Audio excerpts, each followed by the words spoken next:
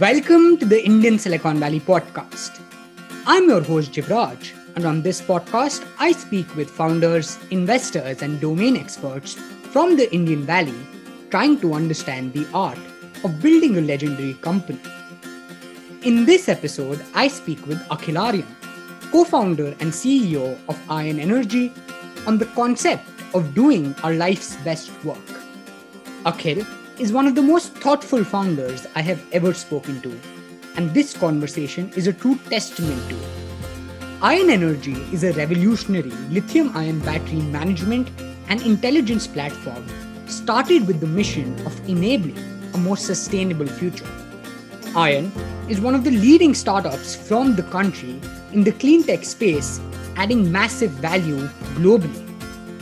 A huge testament and validation of their progress is their recent successful pre-Series A fundraise, which saw participation from Amazon's Climate Pledge Fund, which also happens to be the fund's first investment in India. Through this entire terrific conversation, we discuss a bunch of quintessential qualitative entrepreneurial aspects. This includes questions that help us understand how we can add value and truly serve each other, what real problems mean, how market education in clean tech works, the process of establishing culture and scaling it within the org, and most importantly, how to enable our life's best work. Thus, without further ado, let's dive in to the 53rd episode of the Indian Silicon Valley podcast, Life's Best Work, with Akhil Aryan of Ion Energy. Thank you so much, Akhil, for joining me. It's an absolute pleasure for me to be able to host you. Thanks, Jivraj. Absolute pleasure being here as well. I've been hearing some really good podcasts that you've been putting out, so happy to be part of one of them. Thank you so much, Akhil. And I'm so excited to get started simply because of the core mission that you're driving the future towards and how you're so passionate about it, right? But before we dive deeper into the journey with Ion, I also want to understand what got you curious to do the multiple diverse things you've done in the past, right? And that is with context to asking the right questions at each step of the way, right? Because when I was going through my research about your journey, it's just so fabulous how you've made these swift transitions from industry to industry purely because of this curiosity, as we call it, right? But the in-depth nature of asking the right questions, I'm guessing, has helped you as a founder with Ion as well, right? So if you could give us a quick brief of your journey as of yet with that context, I think that would be a great way to get the ball rolling. Absolutely. So that's actually a very interesting way to start because it's going to layer the start of the conversation. You know, as any young kid, my journey really started with these big ambitious dreams of building $1 billion business and becoming a billionaire myself. And in the start, when I was very young, it all really began with these numbers. It was more about coming on the Forbes magazine and having a big company and having all of those sort of people work within my organization. So the motivation in the start when I was 15, 16 was all around numbers, like any other naive sort of kid, right? Like not really thinking of the mission, not really thinking of what, who I want to serve and where I want to go. So incidentally, in the start of my journey, it was all about looking for these opportunistic leaps or quantum leaps where there was a lot of action happening in industry. Like, okay, maybe I should start something here because there's a lot of action happening over here. And maybe, we can swiftly build something that is significant and has a big outcome for me personally, because, that's again, me being a kid. And that's how I got into it. My early days were, my first job was in real estate. A lot of our parents made a bunch of investments in real estate, had a significant outcome. Then my second job was in the stock market because, again, Wall Street and thinking about, okay, how can we make that quantum leap over there? And while I was working there, I was that time in college. And then I saw, like, it was a foundational shift for me somewhere around 18, 19, when I started realizing that, look, there are these edge cases of people that have made stupendous amount of money just going after money, really. But there's something deeper, right? There are a lot of people who have mastered the science of achievement, but they're still not fulfilled, right? There's something deeper that we need to care about. And that's how my first startup was really in the education space. Like, when I went to college and I realized that I wasn't really learning something that I could practically use and that I was not the only one feeling that way. decided to build something that could solve the problem, not just for me, but for the many people that, that I was studying with. Incidentally, my whole edtech journey was definitely, I would say, a decade too soon. So, the unacademies of the world and so on did almost exactly what they did, just, a decade earlier. And then from there, I came to realize, Jivraj, that, this was around 2013, that if you look at the top 10 technology companies of the world, most of them come from a 50-mile radius, right, in the US. And that got me thinking, I'm like, what's happening, right? Like, there must be something happening there. And very, very much in line with the, the name of your series, the Indian Silicon Valley, right? Thinking about what's happening in Silicon Valley, that it sort of gives birth to all of these giants, right? Was very curious. So decided to take a trip there. It was supposed to be a 1-month trip. Went and never came back, never meaning, stayed there for a year. Landed up building my next company there. And then eventually came back because of some visa issues in the US. So I wanted to stay there just because it was so magnetic. And it's true, there is some magic dust sort of in the air in Silicon Valley, mostly because of the people you get to interact with, right? But in hindsight, fortunately came back to India because, US really went through its own cycle of turmoil in the last few years. After coming back to India, built, Haptik with Akrit and Swapan over here. So Haptik was, of course, in conversational AI.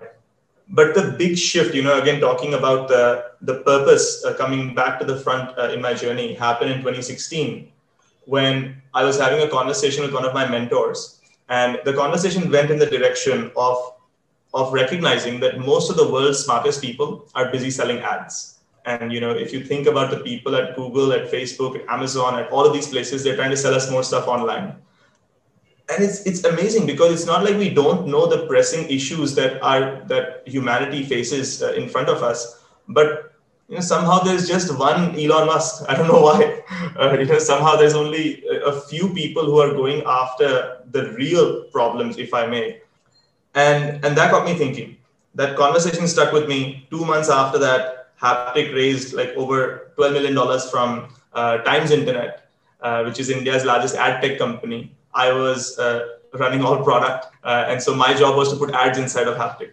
Didn't want to do that. So decided to spend 6 months really thinking about this, a question that I think is one of the most important questions that we should all ask, and especially aspiring entrepreneurs like yourself and the many others that listen.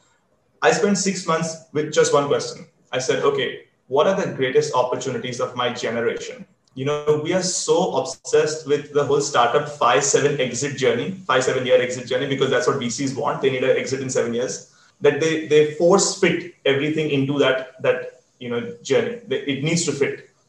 But in my opinion, you're building a company to serve a certain set of people and have an impact. And so the real question that you're asking is, when I'm 80 and I'm looking back, all of the mega trends that I see that happened in my generation, did I serve them? Did I enable them to go in the right direction? Did I accelerate our species in a way that sort of continues to push them in the right direction, or at least the direction that we believe could be right for the next thousands of years? Like, that got me thinking, really thinking about what is the generational impact that I can have with my work, not necessarily just how I can get an exit in 5 years. And that got me in the direction of recognizing that there's literally no bigger challenge and opportunity like climate change, which is sort of where ION started. With ION, what we're trying to do is accelerate the Earth's transition to an all-electric future. And I think that it gives me like immense satisfaction, not only knowing that clean tech and energy is a fast-growing space, but also the fact that every single day that we come to work, we're actually helping the world get to a zero carbon future. So just sort of taking you through my journey of how it all started with money, but today it's diametrically opposite, saying, look, I don't want an exit in 5 years. I really want to have an impact on the world in my generation. So yeah, I'll pause there, but hopefully that gives you sort of some context of how my journey has been. No, absolutely. I think that's fabulous to hear. I mean, just the recognition that, we get just one shot at creating something truly meaningful, and where does all of that meaning lie, and what's the higher purpose of our actions. I think that's so important. And the early realization of how you transition towards your mission is a great cue for everyone listening. That's an amazing cue to start off with, right? But if I may just ask you to double click on that, right? I mean, when you talk about the real problems, right? And when I remember looking at an Elon Musk interview from the 2010s and how he made his transition from after PayPal, he could have gone on to do anything, right? And we see the PayPal mafia do everything, right? There's a LinkedIn, there's a YouTube, there's a partner at Sequoia, everything, right? But Elon was the one who took the path where he wanted to focus on, the, if not the real problems, the ones that truly matter in our generation, right? Talk to us more about how did you make peace with the fact that, okay, this is something that is counterintuitive to me, but I'm still going to go ahead with it. This is something that will truly matter. And despite not coming from that background, I'll give it my best foot forward and, just get through this, right? Like that sense of purpose, like if you could double click on, I think that'd be great to just understand further. Yeah, I think there are three layers to what you just said. The first bit, I'll say that, look, you don't get just one shot at making an impact. You get one life, but you get many shots, right? And you can choose how you sort of go after it. And I truly believe in that because I've taken multiple shots, right? And I've come here by taking them. Talking about specifically, this notion of real problems or the problems that have an impact. Incidentally, I don't think that they are counterintuitive. They are very intuitive. Like if you just think about it, right? Like it's right there in front of us. And it's just very easy to ignore because there is so much other noise. Exactly, right? Like if you think about all of the stuff that's happening around social, all of the stuff that's happening around, aggregation and shared utilization and financing. And there's so much fintech, for example, there's so much stuff happening in these other areas. And I don't mean to undermine the effort that's happening in those areas. It's just that it basically takes away from some of the fundamental pieces like, hey, we're destroying this planet. Or, while we're doing all of this, we have this notion, like, and this is a very interesting segue, by the way. We have this notion that if we leverage technology to save human time, that humans will make the right decision with that additional time. Okay, if you save them time by saying that, hey, now I can do something faster, right? Now I have more time, and this assumption is that, hey, now they can spend more time with their families and they can spend time with their kids, and they can read books and do whatever they want. But the reality is we're amazing at wasting time. Like we're absolutely amazing at not using that time productively. But, again, coming back into the question that you asked me just for a second, taking the digression, the reason I said that is because it's amazing how we make intuitive problems counterintuitive for ourselves. These are things that are very much out there, they're visible. And I'm not just talking climate change, right? So I'm talking things like, if you think about Bill Gates, he has spent over a decade reminding every single person that, look, a pandemic can happen. And it could happen. It could really be more devastating than a meteor hitting the Earth or some nuclear war. But nobody really took that very seriously until it happened, right? Another example could be a lot of effort is being put into genome mapping, into nanotechnology. It's completely obscure, right? Like how many people really know what's happening in nanotech, for example. But both of these things, like genome mapping and nanotechnology, are going to come together, in our generation, absolutely, for really interesting biomedical engineering problems, right? Meaning that really, like, what about personalized medicine, targeted cancer treatment, like all of those very interesting problems. But there's also Clubhouse, right, which is so much more exciting. So you have like a whole swarm of people trying to build a bunch of stuff over here. And there are many intuitively exciting and challenging and meaningful problems that exist, which are really open for anyone who just sits down for even a week and says, what's happening, man? Like what's actually happening in the world? And then it really rises to the surface because these are fundamentally visible to all of us. You can look outside your window and you can see that I can't see the mountains, I can't see the building 10 feet, like 200 feet away, because there's something not okay with the air. So for me, it was less about whether it was counterintuitive. It was actually very intuitive. It was just connecting with that decision to say, okay, let's take that leap of faith to solve this real problem. When I say real, I mean a problem that I believe could have a very significant impact on the trajectory of this planet.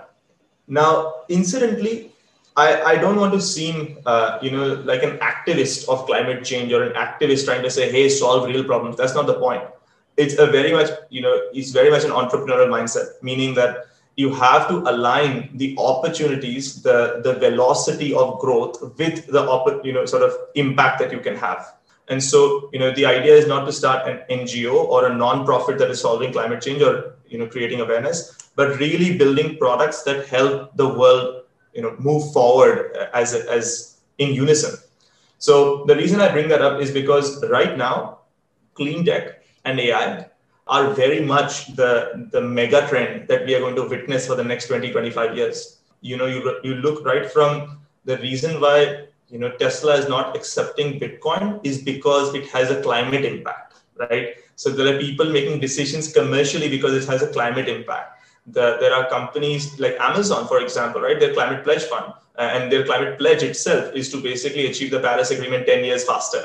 And you have even companies like Shell, for example, right? Which are sort of forever been associated with gasoline and petrol and diesel, now saying that, look, we want to become fully clean. We want to, swing into the other side. So what made this easier for me in terms of that leap of faith was not just the fact that it was quite obvious that we needed to solve this problem, but also that its time had come. And you could see that BMW, Volkswagen are saying, okay, cool, like this Tesla company is really taking over. We need to do something. And then Shell and NG and NL saying that, okay, shit, we need to move to a cleaner source of energy.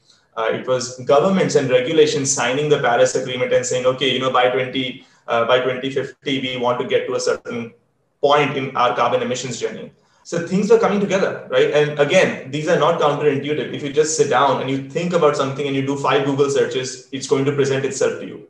So those are the things that came together really for me to make the decision and say, okay, we need to be in the energy space, because it may not be a 3-year or a 5-year journey where we get to sell the company for $1 billion in 3 years. But over a 15-year period, we are going to create gigantic value. And being intertwined with the problem statement early on is going to help us. So yeah, those are sort of the first principle thinking that sort of got me into energy. Absolutely. No, I completely agree. Like, it's one of those things that, is like hiding in plain sight because there's so much noise going around us. I mean, just like pollutes the vision, but it's great to just see that, if you, as you said, you ended with the first principles thought. And I think it just personifies it, because if you look at it from the basics, fundamentally, you'll just be able to add up and connect the dots. But that's the thing about, some of these things which are not counterintuitive. Thanks for the clarification, in fact. And, that's a great way to now move into the fact that now that you'd recognized, okay, that ion energy and energy is the space you want to be in and actually create value. Talk to us about, how the initial days of figuring out where do you want to lead, what ion energy does to begin with as well. Give us a bit more clarity around how that works. And also, fascinatingly enough, what I get curious really about is there are these products for which you don't just have to create the product, but you also have to create the market, so to say, right? Like, because a large part of, I understand that given the target market is still OEMs to an extent, and they'd still be well versed, I'm sure a sense of market education must have gone into the product at least early on to, just tell people that if not you've arrived, that you exist and that there is something that people can leverage off, your clients can leverage off, right? So talk to us about that initial journey, market education, and other related themes in the 0 to 1 journey of ion.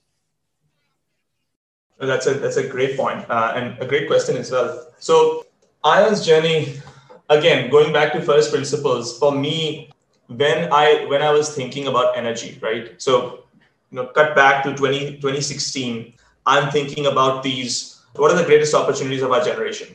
I've narrowed down to 3. The 3 of them, I'll just tell you because just to sort of for fun, maybe the three opportunities that I identified was the new energy transition, which is of course where ION is, artificial intelligence across the board, finding its way into many industries. And the third one is biomedical engineering, which is something that I really, I'm fascinated by. So in the new energy transition, at the time, Tesla was completely going berserk. Model 3 had just sort of solved its production issues, was coming off the assembly line. And I started reading about what Tesla was doing. And the more that I read about them, Jivraj, I realized that they're actually not a car company. They're an energy company that uses cars as a delivery mechanism for batteries. Like all that Tesla is trying to do is trying to get a critical mass of battery volume consumption so that they can bring the price of batteries down and then use it across many applications, which is why they have the power wall, which is why they bought Solar City and they sort of built this whole piece around energy. So they're not just a mobility company, they're actually an energy company, and they use cars as a delivery mechanism to sell batteries. And that's really what a car is. It's basically a battery on wheels, right, with a steering wheel.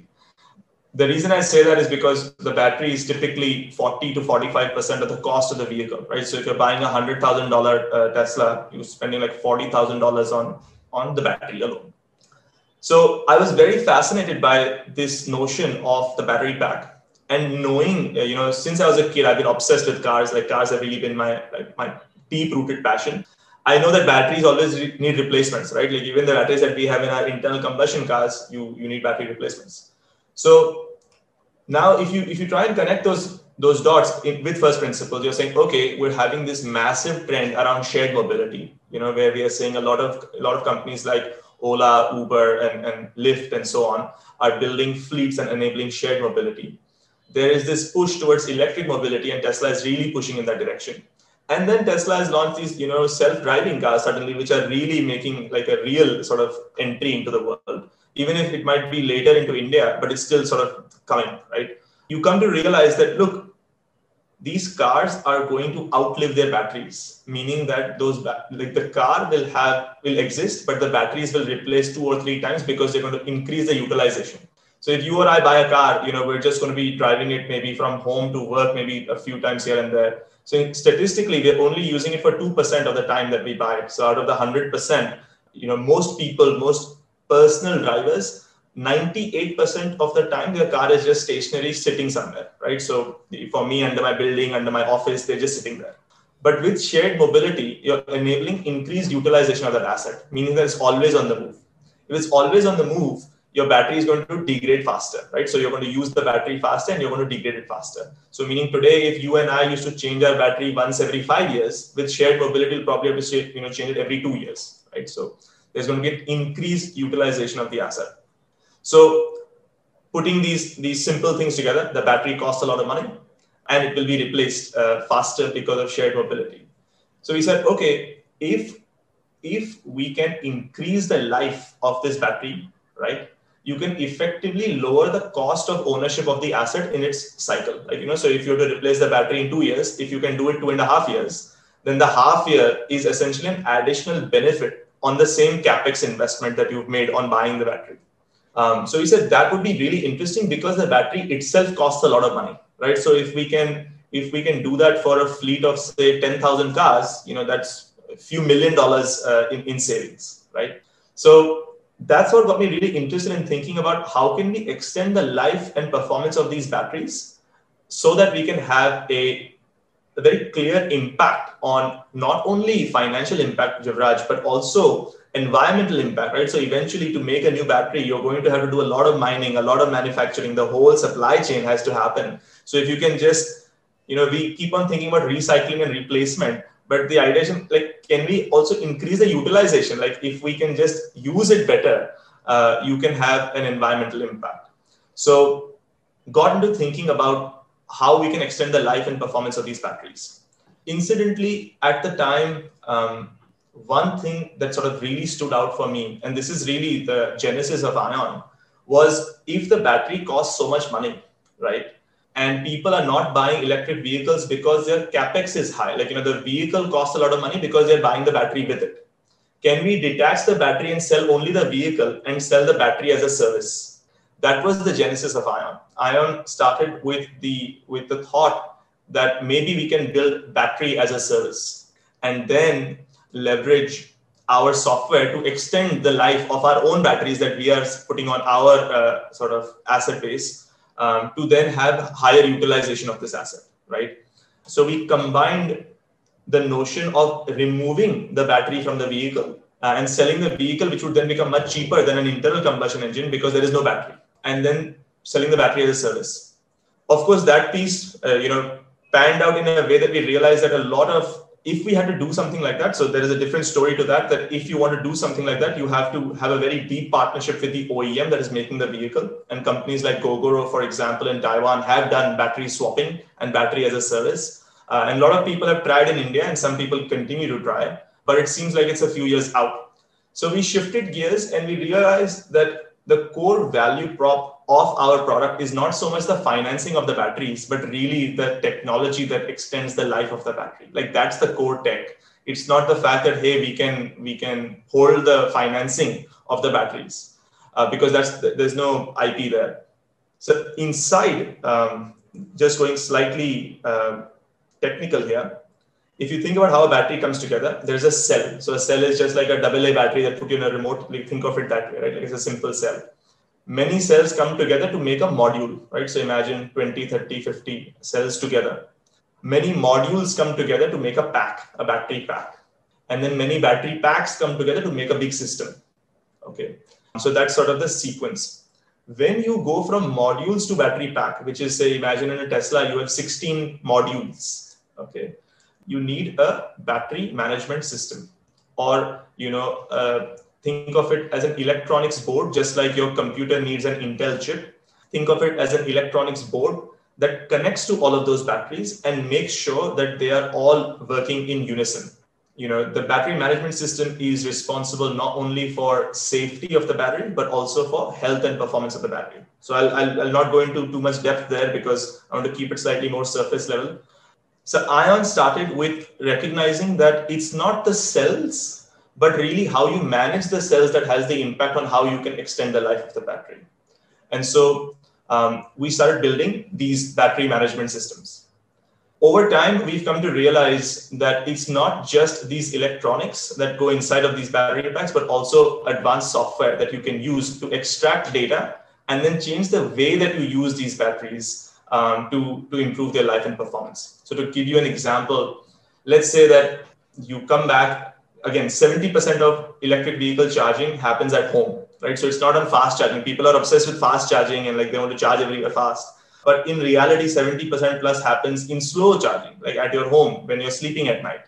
So when you bring your car back, let's say you put it on your home charger at night at say 2 a.m. or 1 a.m. Because it's 1 a.m., even if we can charge the vehicle in 2 hours, you can slow the charging down and charge over 5 hours, right? So you deliberately charge it slower so that you have a lesser impact on battery degradation. And so software that finds out these opportunities for improvement are things that we saw could add a lot more value apart from just the electronics. And so that's essentially how sort of ION got not only into the business of advanced electronics, but also cloud software that helps you improve the life and performance of batteries. Now, coming to your question around market education, as I'm doing right now for many of the viewers, this as well will be sort of like all new information, right? And that's fine. It's just that it's a journey we're all going on together, right? Today, if you ask someone how an engine works, they probably understand how fuel injection works, how actually combustion happens and how it works. Maybe some people don't, but it's widely accepted that that's basically how this car is moving from point A to point B. Entering any industry early means that you have both the responsibility as well as the opportunity to educate your audience. And it's very important because think of it this way, right? A lot of money gets invested by investors and by not just OEMs, but any corporates, any like large companies into a direction. Once they have committed money in direction A, getting them to suddenly shift to direction B, if you later realize that direction B was better, is very difficult, right? Because they're already committed to a long-term investment in this direction.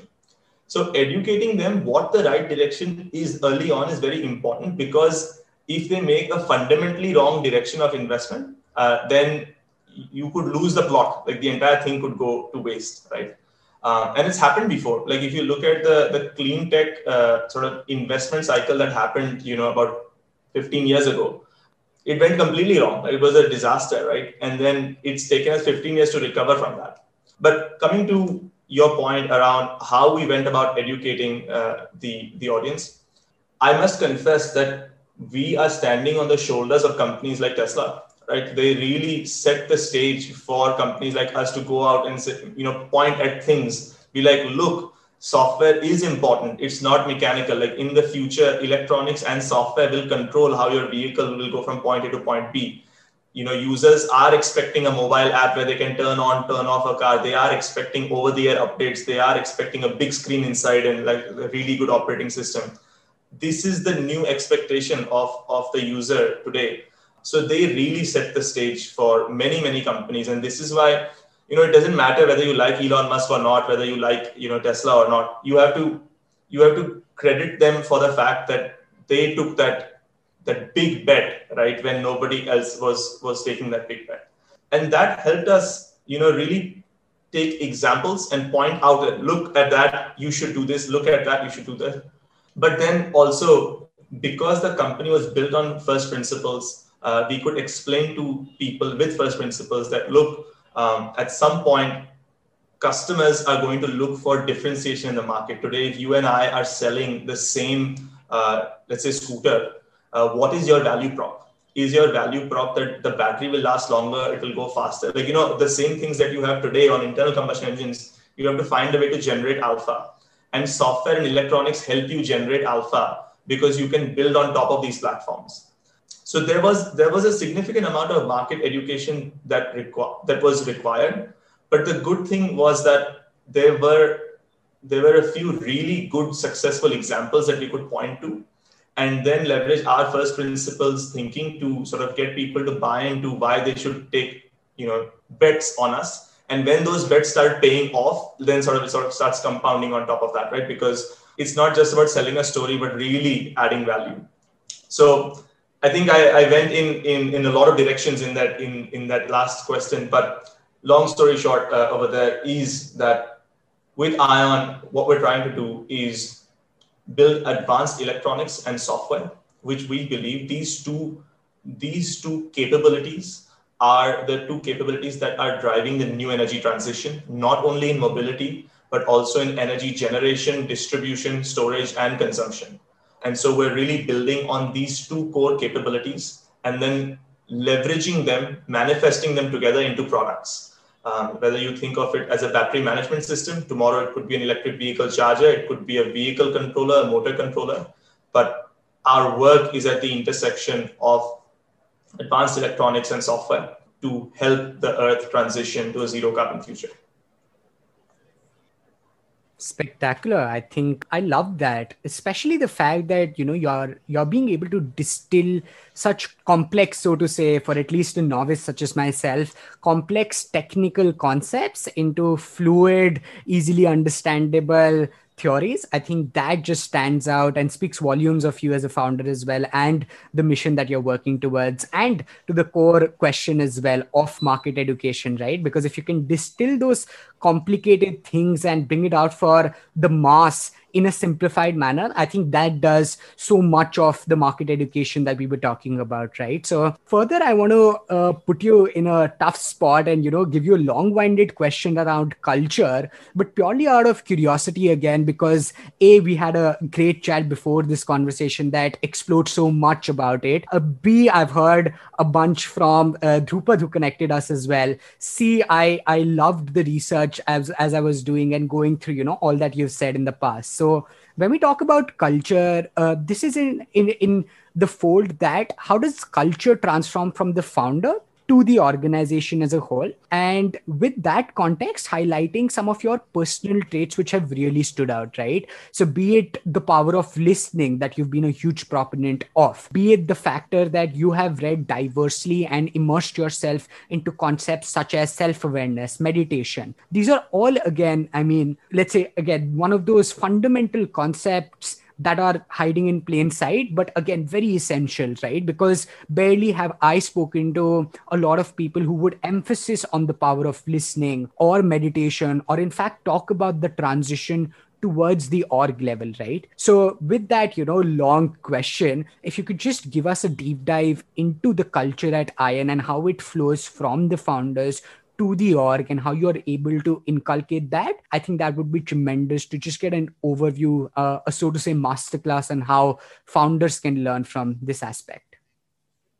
Dude, that is long-winded, and I love this subject, right? This is, in fact, this is the topic that got me into entrepreneurship and makes me stay here. They say that you shouldn't become an entrepreneur unless it's the only thing if you can do, and you can't live with yourself if you do anything else, because it's a very difficult and painful journey, and I can concur. But what makes it I would say very satisfying is this ability to craft an environment where you and the people around you love coming back to every single day, like an environment that everyone loves coming back to, but not just loves coming back to, sort of it enables them really to do, as I say, their life's best work. And that's my personal mission. My personal mission is to enable everyone to do their life's best work. So it deeply ties into culture. People can't do their life's best work if they get into an environment where they don't have full ownership, full responsibility, the ability to speak, the ability to really, the liberty to come out and have an opinion, to a place where there is someone holding them up to high standards, where they can't sort of slip something under the rug and be like, let's just send this out, where they are focused on truly delivering value, not just creating valuation. As founders, again, many times we are tempted to just create a UI and create a story and go to the investor like, we have this, we have that, but in the back, there's really nothing there. And I think that if you create a culture of high standards and you create a culture where you make it evidently clear to your team, and again, sort of ties into the notion of transparency, when the entire team is fully aware of what the current situation is, who our customer is, what is their problem, and how we are hoping to serve them, and how we are hoping to serve our mission. When it's abundantly clear, then if you've done a decent enough job even of hiring, then people come together to do the right thing.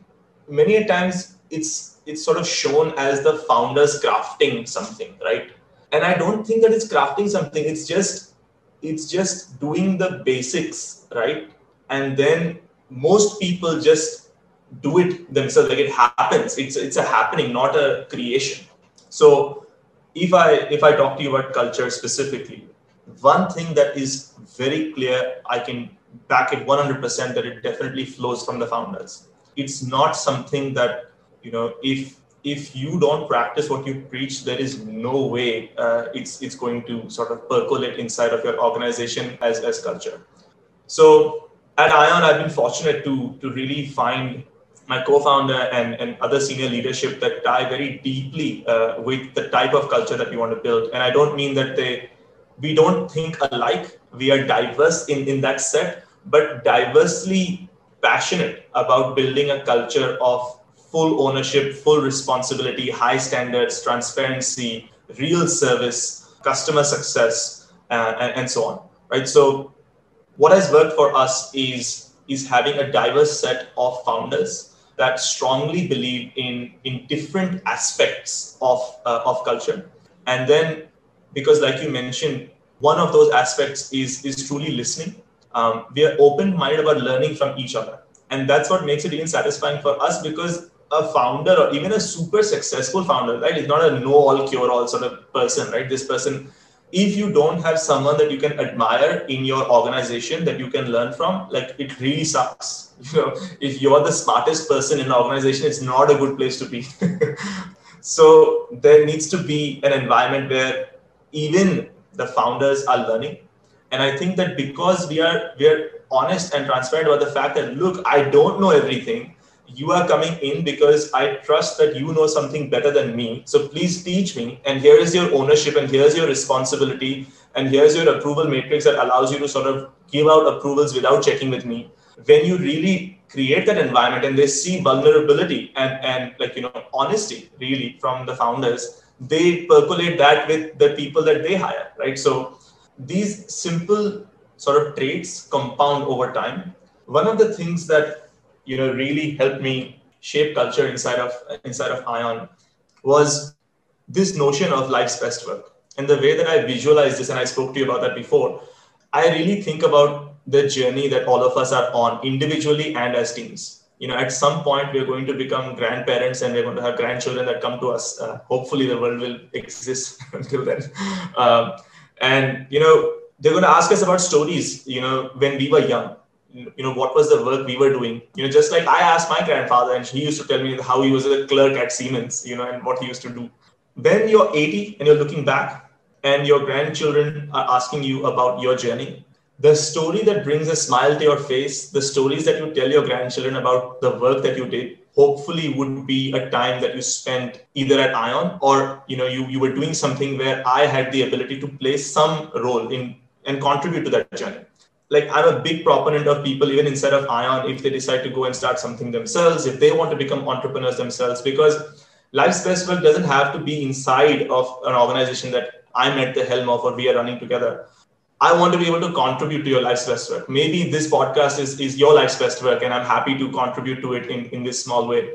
But that's really something that drives me forward. When there is a strong, again, sorry, small segue, but this is something that is a recent but very important learning that's come to me. Dude, we think about these missions, values, and mission statement and sort of core values loosely, right? Like, a lot of people have diluted that concept.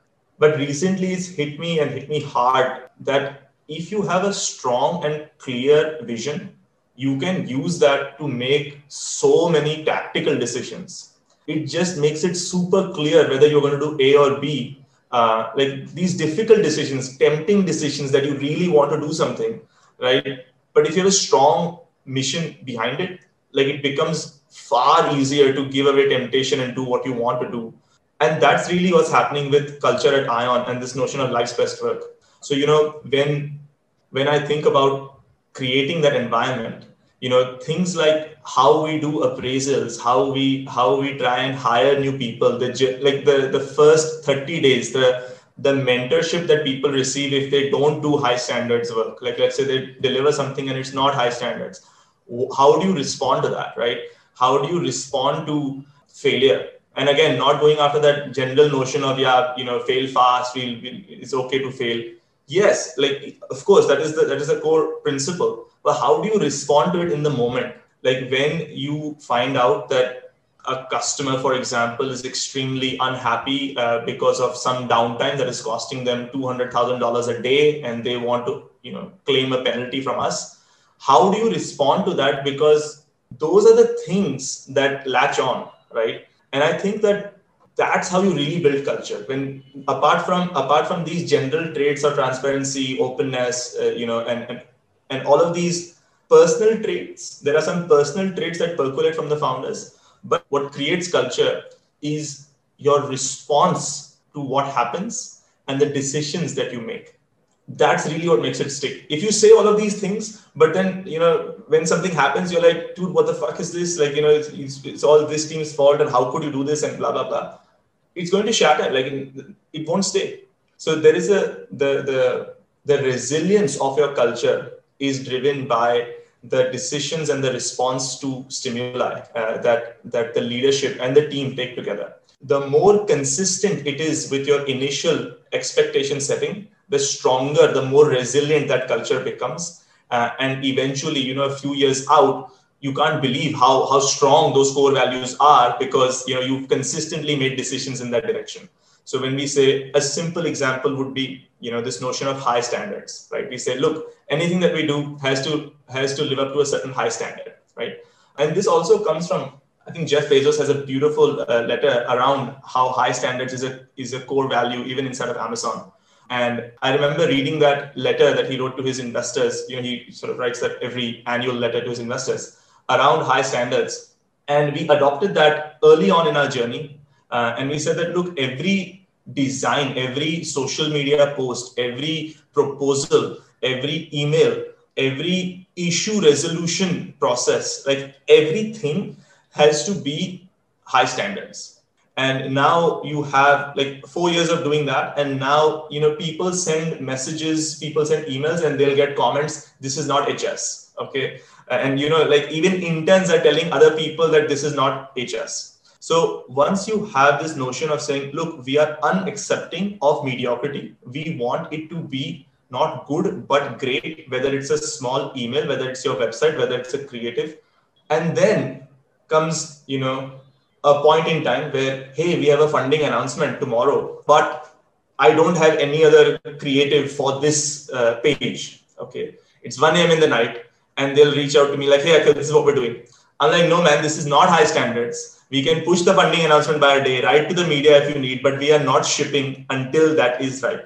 Okay. Decisions like those will solidify this notion of shit. Like, we can't push low standards. When somebody sends out an email, which is not high standards, taking the time out to respond back to that email and saying, look, this is not high standards. This is how it could have been. This is how it could have been. This is how it could have been. Like actually breaking it down.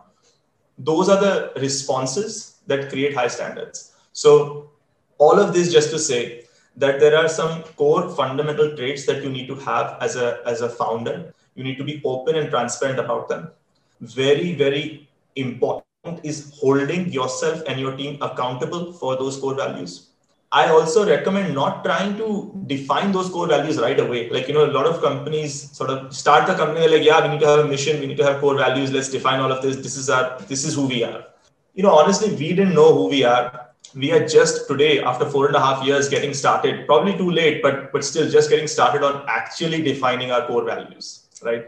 Because your core values should essentially rise from the top, not just based off the founders, but people who have performed really well in the organization. On your journey, you will meet other people who are really good at other things. And those other things should also become part of what you collectively stand for and you learn from.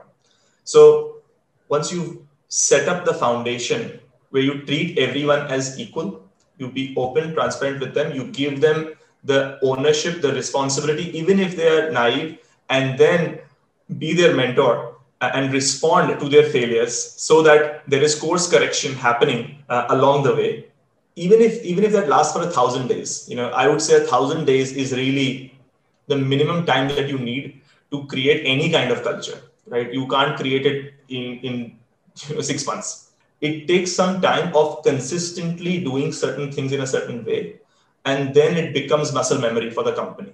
In our experience, that journey has been very, very beautiful, and it's primarily driven by this core fundamental mission to create an environment that helps people do their life's best work, and a place that people love coming back to because they believe that they can take a decision and make a change, and they can speak, and they can, they have it's not that they have an opinion, but they have the ability to take action on that opinion and change what they want to change. And that collective ownership is really what sort of brings everyone together inside the culture. That's beautiful, Akhil. I mean, a large part of that mission for you personally as a founder, as to how you've defined it, as to enabling folks to do their life's best work, is not just noble in nature, but just speaks volumes of how the culture is shaping up and what you're working towards in terms of the larger mission at Iron. And overall as well, I mean, when you speak about not just looking at culture for the tweets, but to also practice it in an ingrained level, so much so that it becomes second nature and part of the DNA of everyone at Iron. I mean, that's the eventual aim of every founder, I'm guessing as well, right? But the way you've broken it down for us, I think that's just very anecdotal and very, very fluid for us to understand. So superb in that aspect. And that just clarifies a large part of culture. And that was phenomenal to hear. As we progress to, the ending parts of what has been a beautiful discussion, I want to once also understand how you're strategically looking at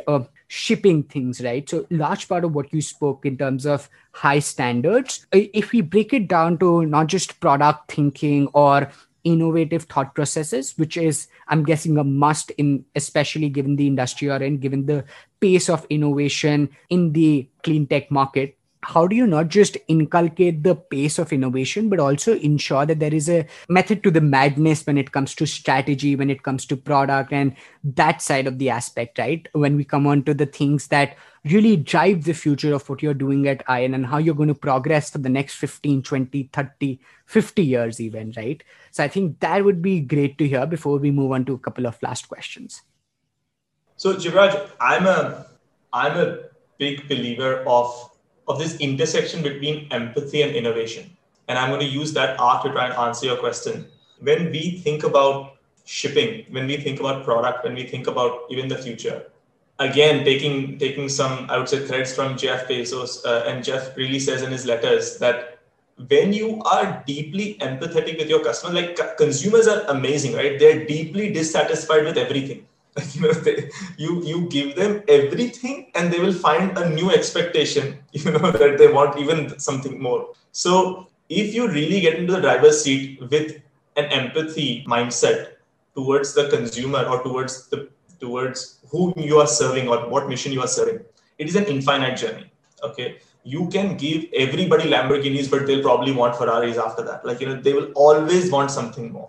And our job is to be able to empathize the source of that need, not just I would say materialistically, Jivraj, but we spent some time around this notion of meditation and self-awareness. We didn't really go there, or I didn't sort of steer in that direction.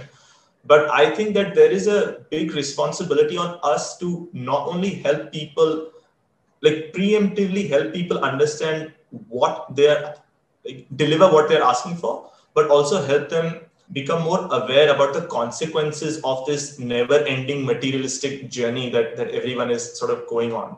So in terms of product development, in terms of shipping, we try and build a very deep sense of empathy inside the company with our customers. We're a B2B company, meaning that in many cases, we don't get to interact directly with the consumer, right? So we have to preempt what that consumer wants, meaning what this business will sell. And so what should we do for this business? So we're sort of one tier away. If you have a strong sense of empathy, you can start then using first principles, imagining what consumers will want, right? And you can then start building in that direction. So for us, we try and understand really the problems that our customers are facing when they're taking their product to market. So for example, India is extremely cost sensitive, right? To any, they want the innovation, but at a cost that really works. And that's what India is amazing at. We are amazing at exchanging volume for value, right? We're saying, look, we'll give you 1 million units, but this is the value that has to come at, right? So if you look at other parts of the world, the price is higher, but the volumes are lower. But places like India and China, sheer population and sheer consumer interest, you can increase 10x the volume, but at a price point that is much lower. So once you understand that if someone has to break through the electric vehicle market of India, they need to be able to get to a battery which is, below, say, $150 per kilowatt hour, hypothetically, then you can empathize with these guys, right? They're saying, look, even we want to support this mission to an all-electric future, but we can't do it if the cost doesn't go down, or we can't do it if it's not fully reliable. If you can empathize with them, then your product roadmap, your trajectory around what you want to launch aligns deeply with what the blocker for them is in the market. On the flip side, when we work with, say, high performance motorcycle OEMs in Germany, right? These guys want to build super fast motorcycles that they're going to be selling all over the world. Their problem statement is not money, right? If you empathize with them, they're saying, look, I want to be able to push it to the max, right? I really want to be able to gun it without killing the battery, without any fatal incident on the battery when I'm going all max out. And so for them, if you empathize with them, what they're trying to do is create a market for themselves by talking about performance. And you want to be able to shift your product roadmap in the direction where you can deliver performance to the customers that care about that, but price to the customers that care about that. and then slowly driving in a direction which blends the two, right? Where you're saying, okay, how can I give high performance at a really solid price, and then create distribution. I think that if I was to break it down in terms of innovation, I think innovation for us is deeply intertwined with our customer trajectories. So instead of taking quantum leaps forward and saying that, okay, 10 years later somebody will need something, we like to go the incremental route, where we're saying, okay, from time to time there will be these leaps, okay, which happens, right? But you are in an infinite game. We are playing the long game. We are not playing that short game, right? So when we are playing that long game, there is an incremental journey, and then there are some leaps. Okay, so there is the smartphone leap, and then there is 12 years of incremental innovation on iPhone, right? So it's not every year that you just sort of say, okay, now there's like some completely different technology. There is a consistency associated with improving certain things, and then there are opportunities to take leaps of faith. So that's the same thing with the way that Ion works. We think about how we can reliably deliver to the needs of the market by being in a strong empathetic relationship with our customer and their customer, and keep an eye out for opportunities where we can take leaps of faith and sort of help create an exponential or a disproportionate value for both us as well as our customers. So I'll stop there because I don't want to go too much more into the actual product roadmap and what we have in the future. But generally speaking, I think the notion of empathy for me comes to me from what I've learned from Satya Nadella. Like the way he's really transformed Microsoft is literally based on this one word. He says empathy can be transformed into so many ways. You can be empathetic towards your team, right? And then you're creating an environment for your life's best work because you're empathetic towards their ambitions and their goals in life. You can push that towards your suppliers and say, hey, those guys also need to make money. So be empathetic with them and pay them on time and work, give them a chance as well. You can be empathetic with your customer and be like, look, even they have a problem in the market. That's why they're negotiating with you. They're not negotiating just to make more money. So empathize with their problem. And you can really use empathy and drive it in all directions, right? So inside of Ion, we try to really leverage that word in all of our relationships. Whether it's our suppliers, our customers, our employees, our team members, the families of our team members. If you put yourself in their position, you can see where they're coming from, and you take that and you pair that with innovation, both incremental and quantum, and I think that really puts you in a place for a beautiful long-term journey. Absolutely. I cannot agree further. I mean, all of what you said and, the thread that connects everything in terms of empathy, I think that's just so wonderful. And the way you've put it down for us in terms of product thinking, I think that's phenomenal because it just exposes the strategic thought process and the qualitative thought process as opposed to the mechanical things, which I'm sure are processes that we can figure out by ourselves. But I think the qualitative stuff most of the times, outlays the quantitative ones eventually. So wonderful to hear that, Akhil. Thanks for that. Further, as we, close down the episode, I want to just take a couple of quick minutes to talk about you. Although we have in large portions and a large part of your ideology has flown beautifully through our conversation, I just want to take a quick stab at understanding the side of you who has to manage the administrative plus product plus team plus personal and the founder, as you were saying, right? Like it is a tough journey, evidently so, and there's no disputing that fact, right? But how do you make peace with the process, thrive in the chaos, and also ensure that you're not taking a toll on yourself personally, right? Because again, there are multiple arguments that we could go on to, or discussion points, in fact, arguments not being the right word. However, like I wouldn't go into work-life balance and things like that, but I'll leave the ball open up to you as to how do you as a founder decide where to spend most of your time at? How do you go about balancing your life alongside it and the multiple things that you have to do while working towards the higher purpose, higher mission that you have and managing the other things as well? Yeah, man, it's tough. It's It's not a straightforward answer. There is no cookie cutter approach that works here to sort of solve this problem. And I don't even think it's a problem if you ask me. It's the nature of the beast. There's this beautiful book, and you spoke about reading, and I try to read a lot in diverse subjects called The Psychology of Money. In that book, the author talks about the fact that everything has a cost. If you want to become a day trader, volatility is the cost. You have to be fine with being up and down and round, right? So if you're fine with it, that's the cost, that's the nature of the game, and that you decide to play it. What's very important, Jivraj, is just knowing which game you are playing. And entrepreneurship is not a single game. There are many ways, there are many types of entrepreneurs. There are people that make billion-dollar businesses in 18 months, and then there are zeros of the world that fully bootstrapped, very fundamentally strong, and consistently sort of showcasing and delivering value, right?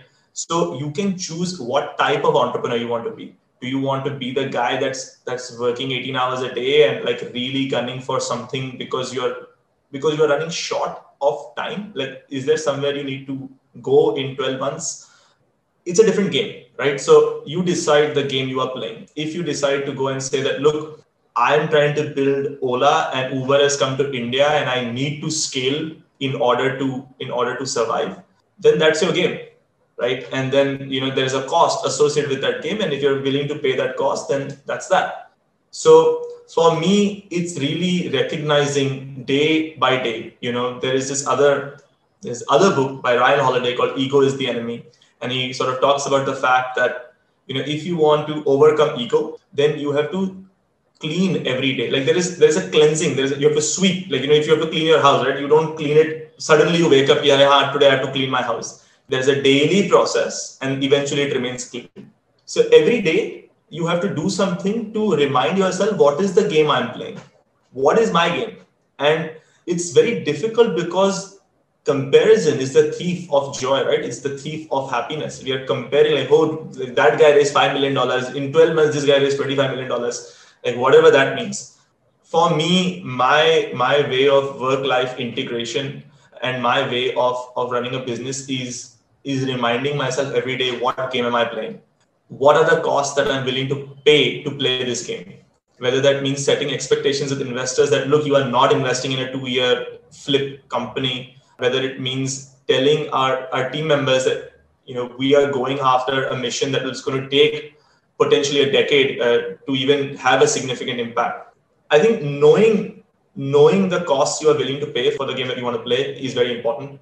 On my side, one thing I can tell you is that no matter how many philosophical concepts we introduce, when the road meets rubber, the administrative stuff, the legal stuff, the the issue escalations, the customer emails that are disheartening are difficult. Like, again, these are all just there are also amazing things, right? So the amazing emails that you get from your customers, the amazing fundraise news that you put out, there are great things, but there are also very difficult things that you encounter. And these are not issues that you have solutions to. It's just like life, it's literally just like life. There are things, you suddenly wake up and someone in your family has a disease, right? There's no immediate cure. You can't just throw money at that problem, right? You can't do that. There is a painful process of fixing that, and you hope that it will eventually become better. It's just like that in the company.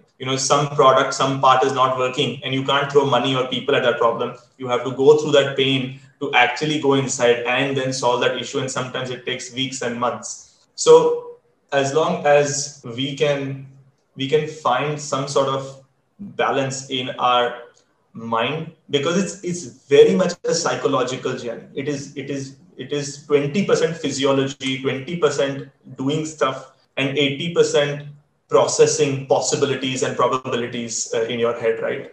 So as long as we can keep our psychological state in control meaning that you have reminded yourself what is the game, what is the cost, and you are fine with both of those pieces, right? You are fine with the risk, you are excited about the return, you are okay with the investment of time you are making, then it's completely fine. Then it's perfectly fine. For example, I know entrepreneurs that don't have a very good family life, right? Meaning that they are fully clear that, look, my life is my job and my work is going to be the legacy that I leave behind. And sure, it means that I won't have enough time with my kids and I won't have enough time with my family, and that's okay for me. So as long as it's okay for you in your mind, meaning that the cost is okay and you know the game you're playing, all good, no problem, right? And then there are other people that I know that do 4-day work weeks because they absolutely need to be able to spend time with their children and they absolutely want to spend time over here and they want to write a book and they want to travel the world. Then there is a different game they're playing, right? And those are the rules of that game. So I think for me, it's just about spending the time to decide what game you want to play, get okay with the cost that associated with that game. Again, I'm saying the same thing again and again, but it's an important point because, if you don't invest time in that, then you accidentally find yourself somewhere and you're like, shit, like, what am I doing? So I'll pause there, but that's what I do every day, try and build a ritual that helps me understand the life that I want to live, the person I want to design myself to be, and do the work every day. There's no destination, man. It's just a journey. Absolutely. No, I love that.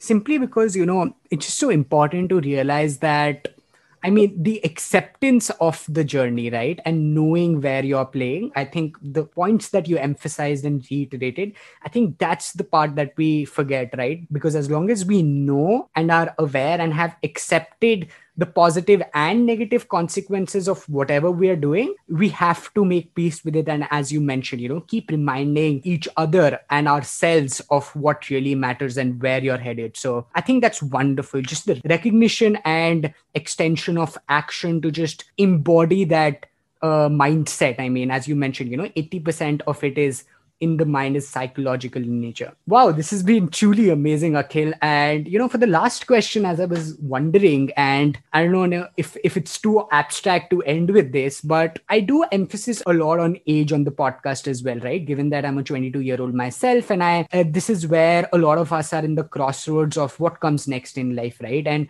you pretty much take the journey of understanding where you want to do your life's best work and how, right? Where do you want to spend a considerable proportion of your life, of the one life that you get, and then make it big, right? What I'm looking forward to this ending piece from you is, how do you ensure that as a youngster, despite the age, you become self-aware to answer some of these existential questions and go on that discovery pathway so as to actually realize that you're making conscious decisions on it, as opposed to follow societal norms or pathways that would get you on autopilot mode, but only to end up, if not regretting, to reevaluate at a later stage, right? Don't know how far that makes sense, but just to find that mission as a youngster, that's the long and short of it, right? How do you ensure as a youngster that you find your mission early on, or if not find, let alone find, at least go on that pathway of discovery? That would be great. And if you have any cues of how we as the mass can also contribute to the larger aspect of what ION's building for as well, right? The mission of a more sustainable future, so that we have a future, I think that would be wonderful. I mean, your closing thoughts on this would be a great way to end, as I've mentioned, what has been a truly spectacular conversation. Yes, Jivraj, I think that's a great question to end with. Incidentally, there's actually a similar answer to both of them, right? And this is, I'd like to end not so much with business and entrepreneurship, but really about self-awareness. If you are self-aware, if you are truly conscious, then everything that you do in your life will also align with the mission of ION. Like it will be impossible for you to harm the environment if you are truly conscious, because you'll realize that you and the tree and the cockroach and the sky and the building are the same star stuff, right? It's the same thing. So once you sort of get to a layer where you can truly say that there is literally no difference, literally there is nothing different between Jivraj and Akhil, like we both are the same thing. Okay, when you say that, it's very difficult to do harm because you don't cut yourself, right? Because you don't want to cause pain to yourself, and the reality is that you are me and I am you, and like it's truly the case. So, in terms of practice for young entrepreneurs, aspiring entrepreneurs, people who are going to be future leaders, I think if I was to give one piece of advice, it would be around self-reflection. It's actually all in you. Like, there is nothing to learn. It's funny to say that. I read all of these books. I go to all of these podcasts. I'm listening to this podcast. But in reality, it's all there, right? As long as you are a self-aware person, right? Meaning that you can sit down with yourself and just write and just think and just anything, right? Whatever comes out. That reflection of of who you are, who you truly are, and what you connect with will help you find the missions that you want to go after. Right? It's not something that I will tell you, or Jivraj will tell you, or this podcast will tell you, or some other entrepreneur will tell you. I truly believe that life is a happening. Like, it happens for you, and it gives you an option. It gives you really the choice to respond to it, right? And all that we have to be, like you said, is conscious and self-aware to know that life is happening for us, not to us. It's happening for us, and that we can respond to the things that happen for us in our lives. So this notion of being able to sit with yourself, and even as a person, removing time just to be with yourself, just to think. And when I say think, I mean there is a part of you that is thinking, where you're actually using your brain, and then there is a part of asking some very, very existential, truly existential, fundamental questions along the lines of, again, very interesting and mysterious way to end, but things like, who am I? Really? What is really my purpose? Okay, who do I want to serve? And this is a beautiful question to end with, actually. One question that has been, like, it has lasted maybe forever. And it's a question that will continue to last forever.